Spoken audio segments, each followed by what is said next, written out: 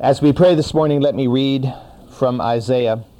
You are my witnesses, declares the Lord, and my servant whom I have chosen, in order that you may know and believe me, and understand that I am He. Before me there was no God formed, and there will be none after me. I, even I, am the Lord. There is no Savior besides me. Father, we thank you that you are our Savior, the God who created us and the God who saved us. We're thankful that as we come here this morning, our purpose is to worship you. Our purpose is to fellowship in you. Our purpose is to understand your word and to grow in it. Oh Lord, I pray that we will be shaped by the word of God as it works on our human nature and changes us into a Christ-like nature. And Father, as we read the story of Boaz and Ruth and Naomi, certainly here we have truths that help us to understand you and to understand what it means to live for you in a very succinct way. Father, we commit ourselves to you for this day. We pray that as your word is proclaimed throughout this property this morning, in the services and in every class, that you will be uplifted and you will be glorified. We're thankful for your divine presence and for your love for us and your patience with us, Lord. And we ask you today to open our hearts and minds to hear from you. In Jesus' name, amen.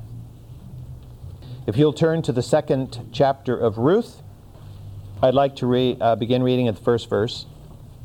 Now Naomi had a kinsman of her husband, a man of great wealth, of the family of Elimelech, whose name was Boaz.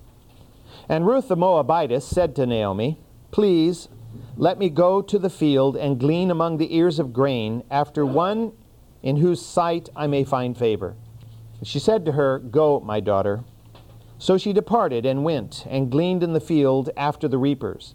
And she happened to come to the portion of the field belonging to Boaz, who was of the family of Elimelech. Now behold, Boaz came from Bethlehem and said to the reapers, May the Lord be with you. And they said to him, May the Lord bless you. Then Boaz said to his servant, who was in charge of the reapers, Whose young girl is this? Young woman is this? And the servant in charge of the reapers answered and said, She is the young Moabite woman who returned with Naomi from the land of Moab. And she said, Please let me glean and gather after the reapers among the sheaves. Thus she came and has remained from the morning until now. She's been sitting in the house for a little while. We began looking at this passage last week, and we saw that as Ruth and Naomi came to the city of Bethlehem, according to the scripture, there's no mention of Naomi having kinspeople here, but she probably did. Specifically in this passage, we're told that there were two kinsmen of her husband. And of course, one of them is the man named Boaz, and he, of course, will be the hero of the book of Ruth as we move through this particular chapter. We discovered last week that the word Boaz in Hebrew means alacrity. It means quickness. It means promptness. Somebody who's Johnny on the spot, I guess you could say. We noted that there is a tradition that he was probably a nephew of Elimelech, but we do not have scriptural support or necessarily definition of that. Boaz is introduced in the very first verse, which is important because obviously it sets the tone for the remaining chapter. We move quickly, the author moves quickly at least, from the introduction of Boaz to the events that would lead to an encounter between Boaz and Ruth. As these two ladies had returned from the land of Moab, they were obviously in great need. They both had lost their husbands, of course, and so they returned to the land relatively impoverished as far as we know. They had little more than the clothes on their backs. Naomi probably had a house in Bethlehem. Most likely they had a house that they had left when they had gone off to the land of Moab. And of course they'd been in the land of Moab for 10 years. Had the house been sitting unused, or had somebody been using? We don't know. Did she have some land? Possibly she had some land. Again, the question was, what was Elimelech's occupation? You remember Elimelech went off to the land of Moab with his family, and did he become a sharecropper there in order to earn a living? Did he become a laborer? Did he have a particular profession? Was he an artisan of some sort? We don't know. It's possible that they had no land and that he lived in the town and had been an artisan. These are all things sort of left to us to wonder about. What we do know is that Naomi and Ruth had no means of providing for themselves. Certainly at first when they came to the town, some of their friends wined them and dined them and provided them with some food, but this wasn't going to be an ongoing thing. And as a result, they had to turn to the welfare system of that day which God had established. I'd like for us to go back to Leviticus chapter 19. Leviticus chapter 19, reading at verse 9. Now when you reap the harvest of your land, you shall not reap to the very corners of your field.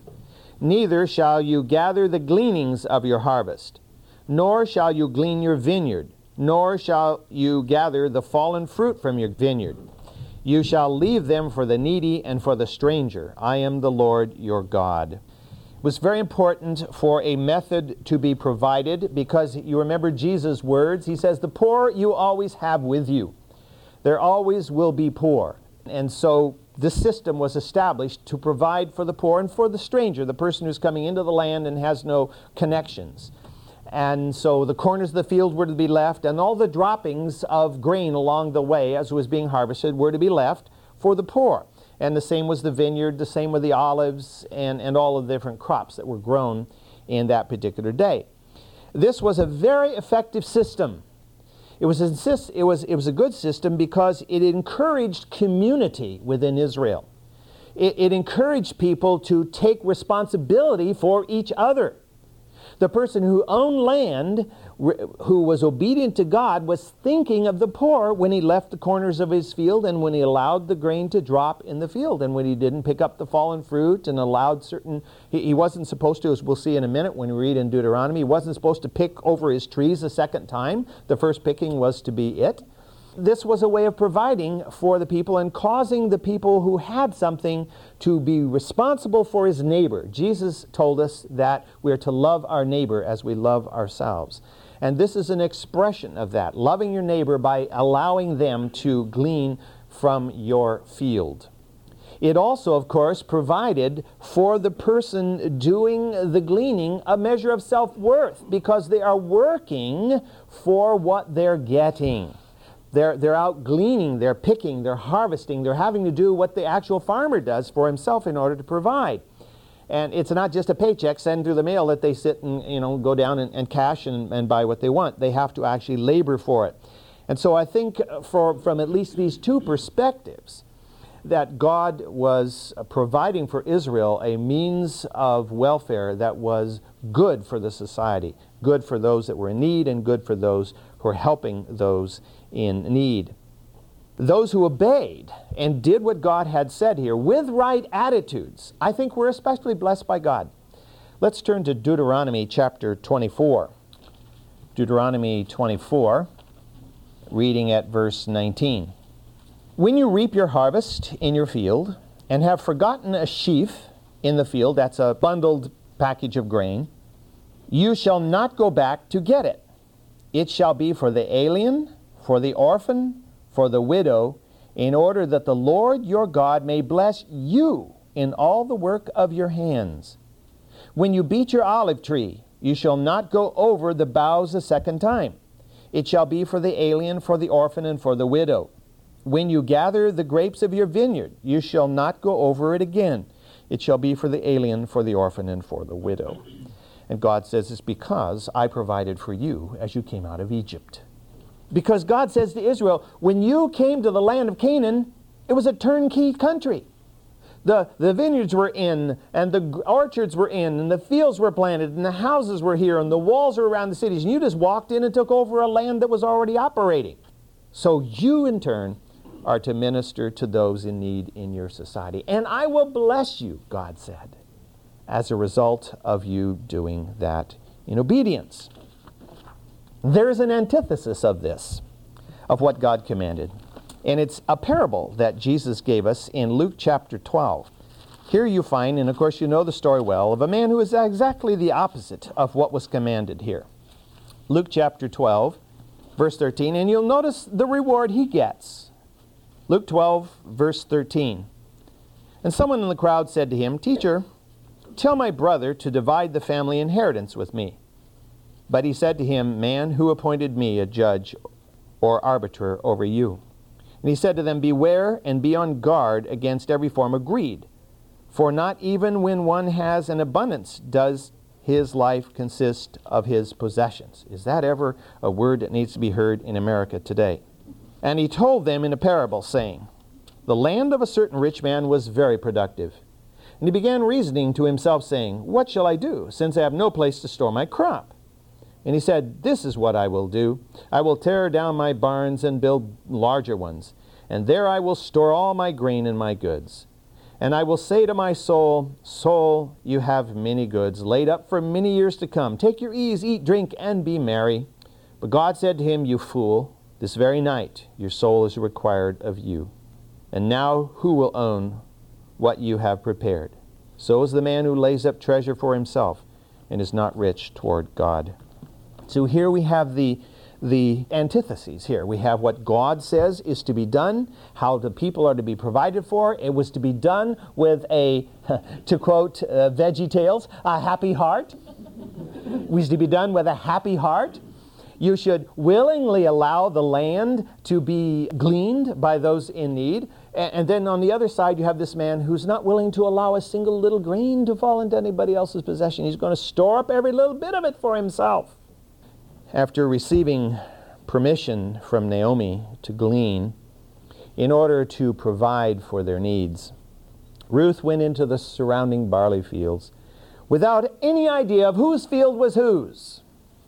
Naomi was undoubtedly too old and too weak to go out into the heat, labor all day beneath the sun in this backbreaking type of labor, and to experience the physical and verbal abuse which was commonly heaped upon people, even in those days, who were impoverished and were availing themselves of the welfare system. Now, the abuse wouldn't necessarily be heaped on them by the landowner, but by the workers.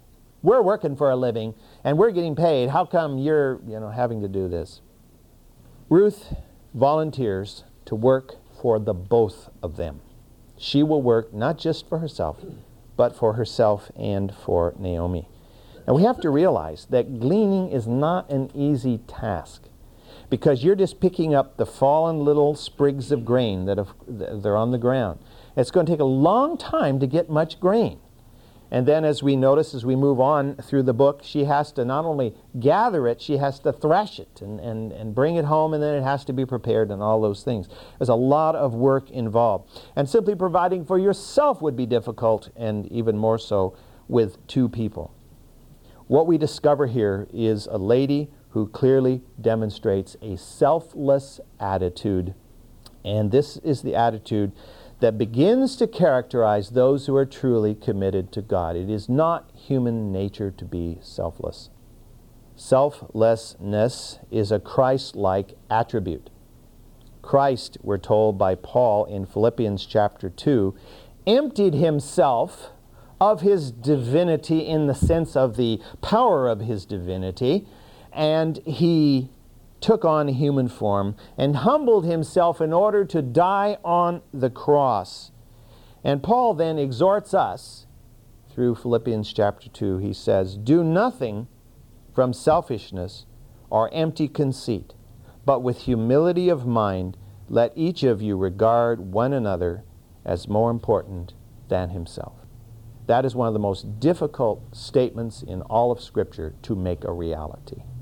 If we all could live by that, there would be no gossip, there would be no slander, there would be no backbiting, there would be no divorce, there would be none of these things that unfortunately even characterize the church much of today, if we all lived according to this passage.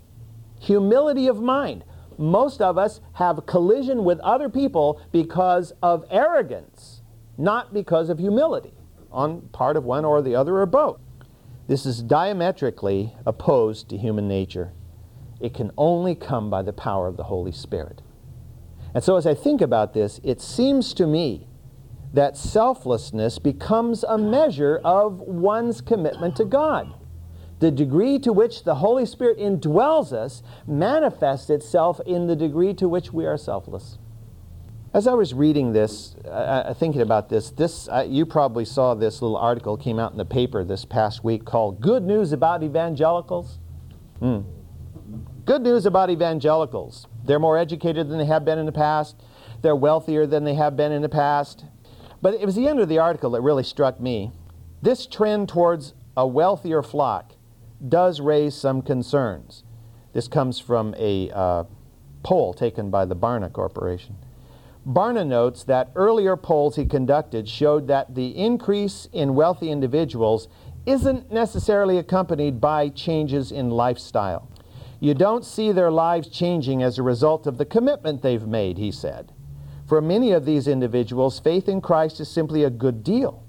Faith in Christ represents an eternal insurance policy for them, rather than a significant change of heart about the ultimate meaning of life, or how to honor Christ through their decisions, behavior, and resources. Yeah. And as I think about that, I think that's missing the entire message of the Scripture. The message of the Scripture is not we just grab onto Christ for dear life and live like the devil, knowing that we're going to be okay because we've at some point in time said, Jesus be my Savior.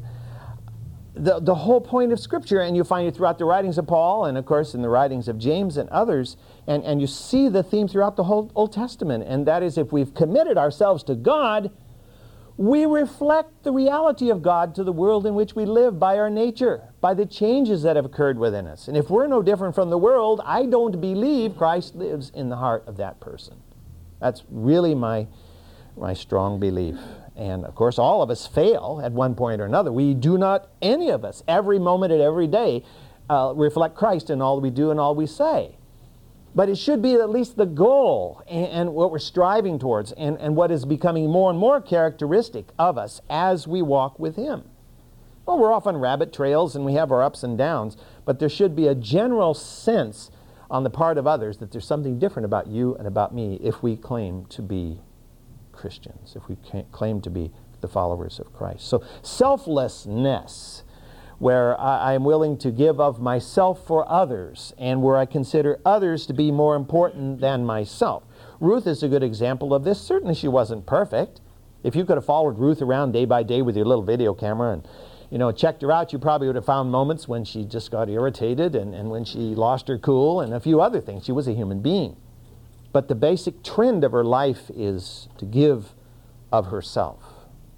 In Ruth, the 2nd chapter, the 3rd verse, we read that while gleaning, Ruth happened, and the Hebrew word there literally is chanced, to come to the portion of the field belonging to Boaz.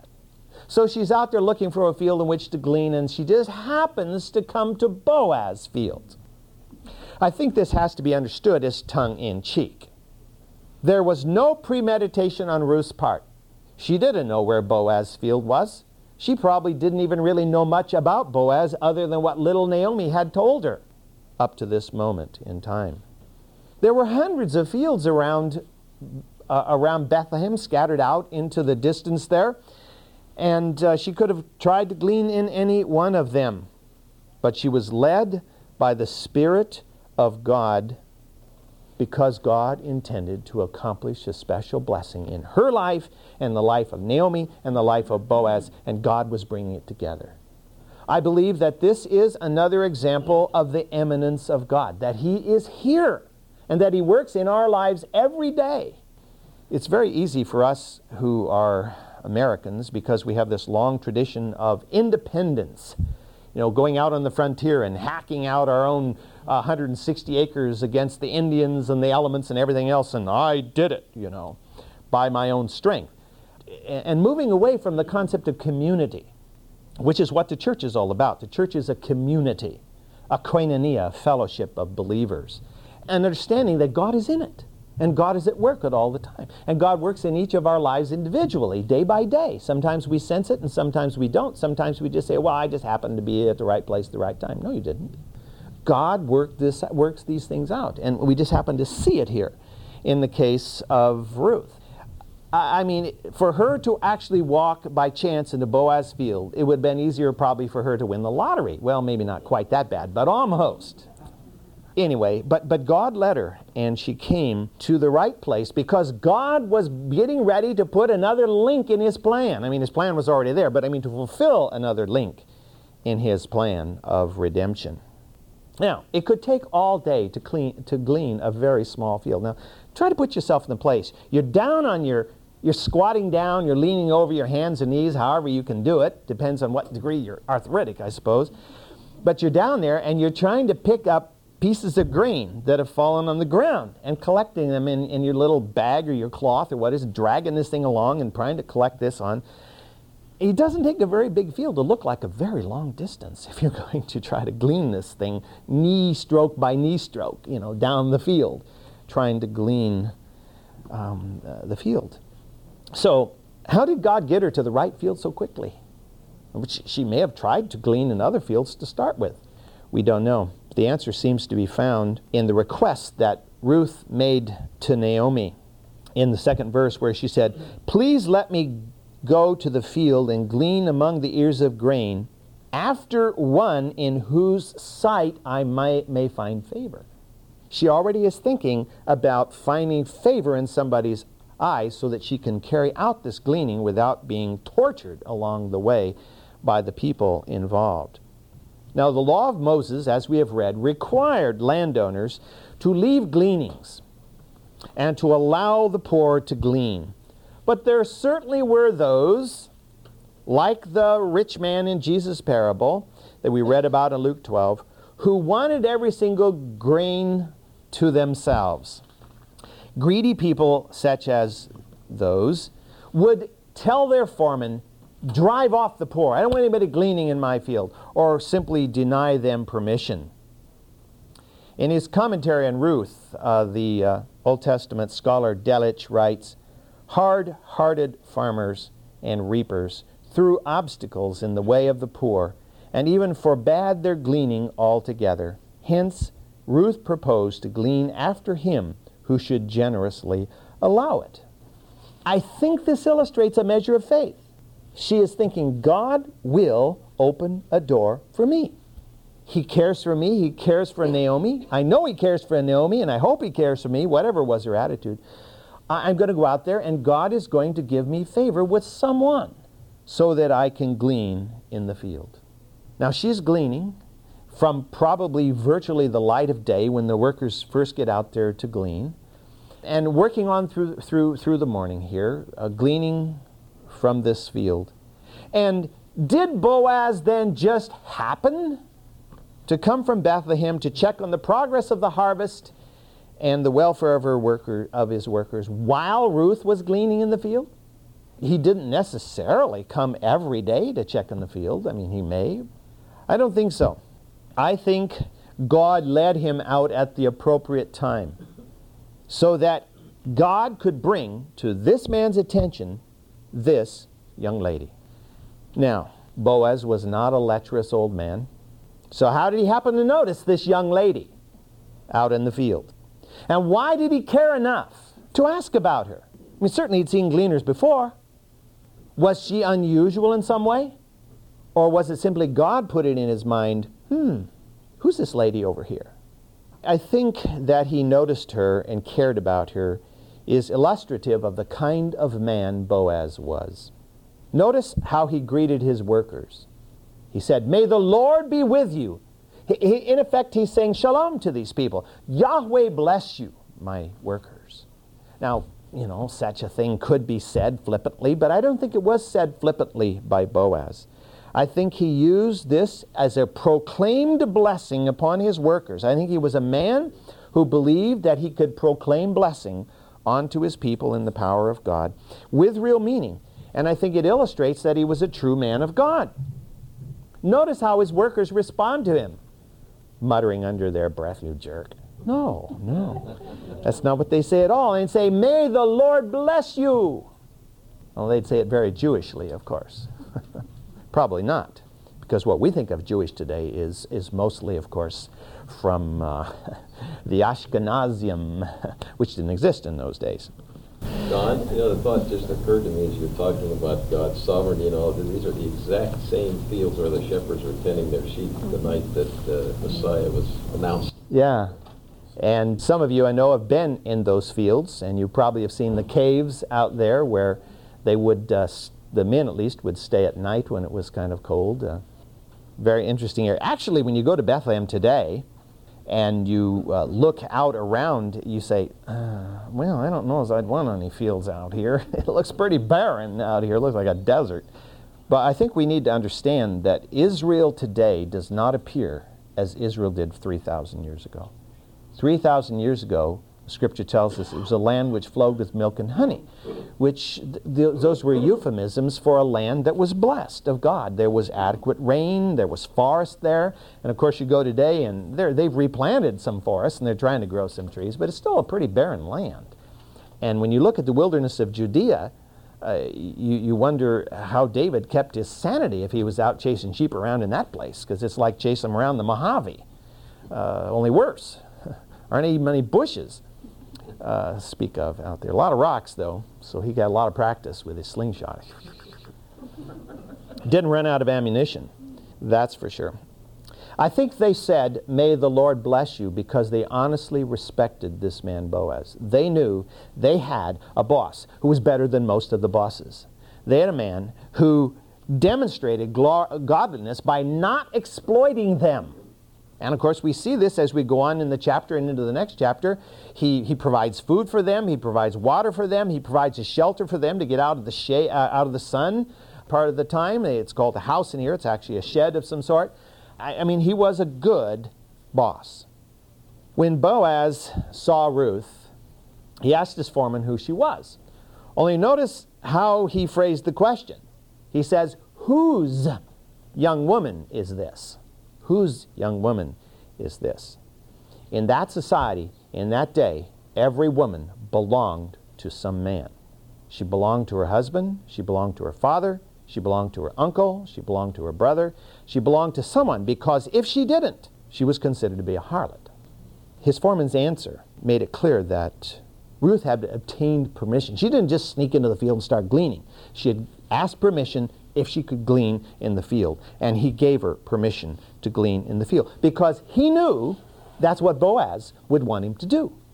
Now, if he'd had, a boss like the guy in Luke chapter 12, he would have told her to buzz off because he'd get in trouble if he let her glean. But he had allowed her to glean in the field. What we discover here is that he knew who she was. He had asked enough about her to actually know who this person was. And that she had been working, he notes that she had been working since the morning. The implication is from the beginning of the day, from as soon as we began to work, probably just after sunrise. What this implies is, of course, is that Boaz is coming out about noontime. And he says, and she's only been briefly sitting over there in the shade. Don't look at this as if she's just been sitting over there all this time. She's only been briefly over there in the shade. I think his commentary on the diligence of Ruth indicates that the foreman had taken careful note of the fact that this was a hard-working woman. And I think in his mind he was thinking, if I tell Boaz how hard a worker she is, maybe he will hire her as part of my crew, and I'll have another good worker. But of course, God's intent in this whole thing was that she might find favor in the eyes of Boaz. Well, let's read on at verse 8. Then Boaz, this is Ruth 2, verse 8. Then Boaz said to Ruth, "Listen carefully, my daughter. Do not go to glean in another field. Furthermore, do not go on from this one, but stay here with my maids. Let your eyes be on the field which they reap, and go after them. Indeed, I have commanded the servants not to touch you. When you are thirsty, go to the water jars and drink from what the servants draw." Then she fell on her face, bowing to the ground, and said to him, "Why have I found favor in your sight, that you should take notice of me, since I'm a foreigner?"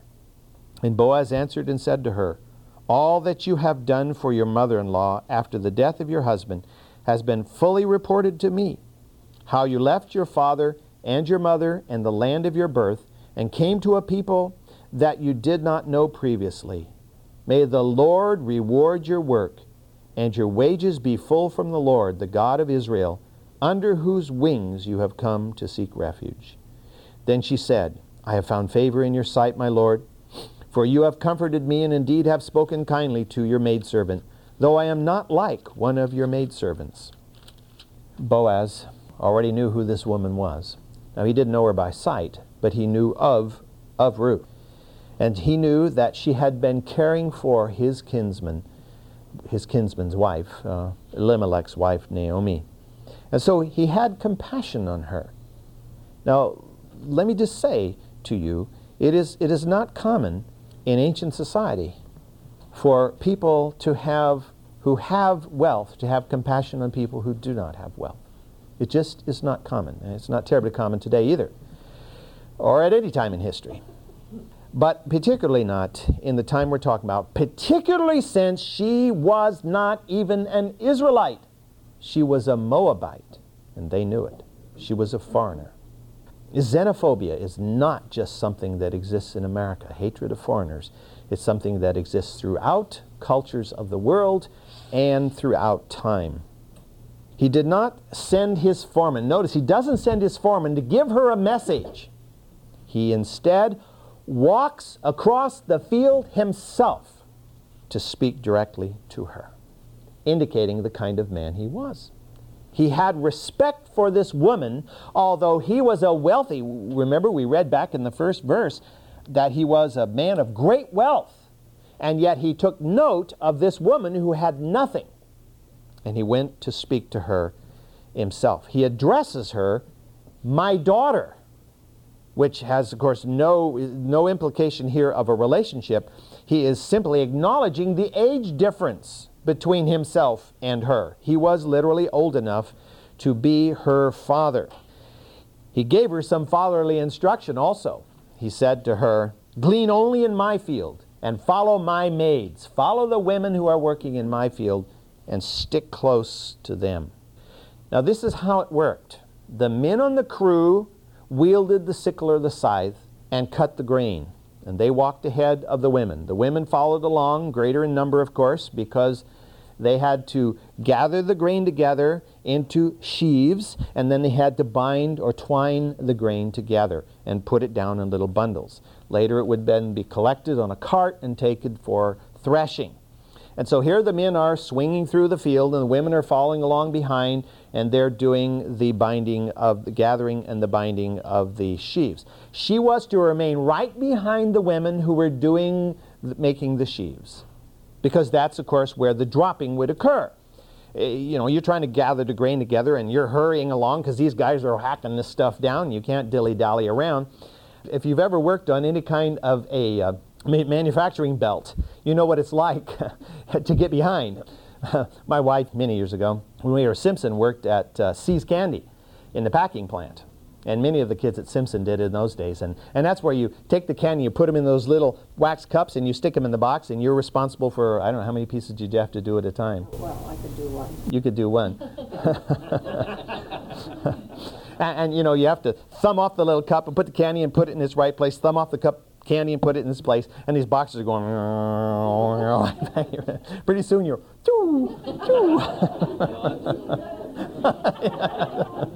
No, you only eat them for maybe a day. After that, you're. There was an I Love Lucy. Yeah. Was there?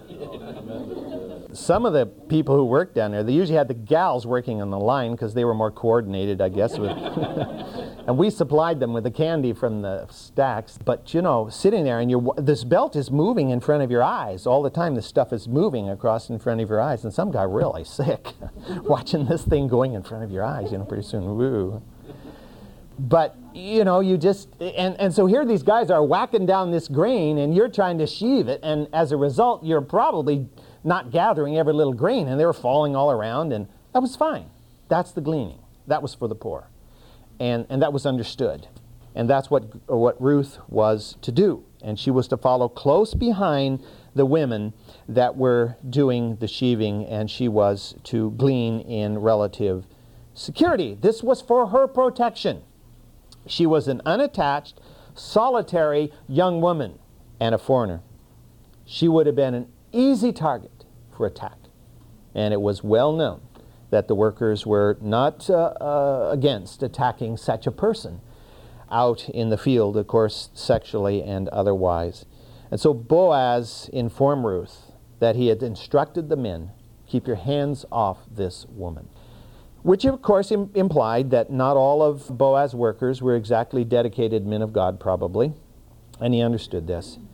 And implied in this was also they were to refrain from verbal abuse, which was probably even worse for many such women. Particularly since she was a Moabitess, and Israel had no particular love for Moabites, given, of course, the whole story of the book of Judges and the problems they had there with the Moabites. And so this is the scenario. So Ruth is now coming close to the maids afterwards. She's gleaning as they move along. She has permission to do this. And then on top of that, as we read on in the passage, we discover he gives her certain other privileges. And they cause her to just literally fall at his feet and say, why are you doing this for me? I'm a privileged woman. And of course, his response is that she has been serving Naomi. This is the least he can do for someone who is so selflessly giving of herself for his kinsman's wife. We'll pick up there next week.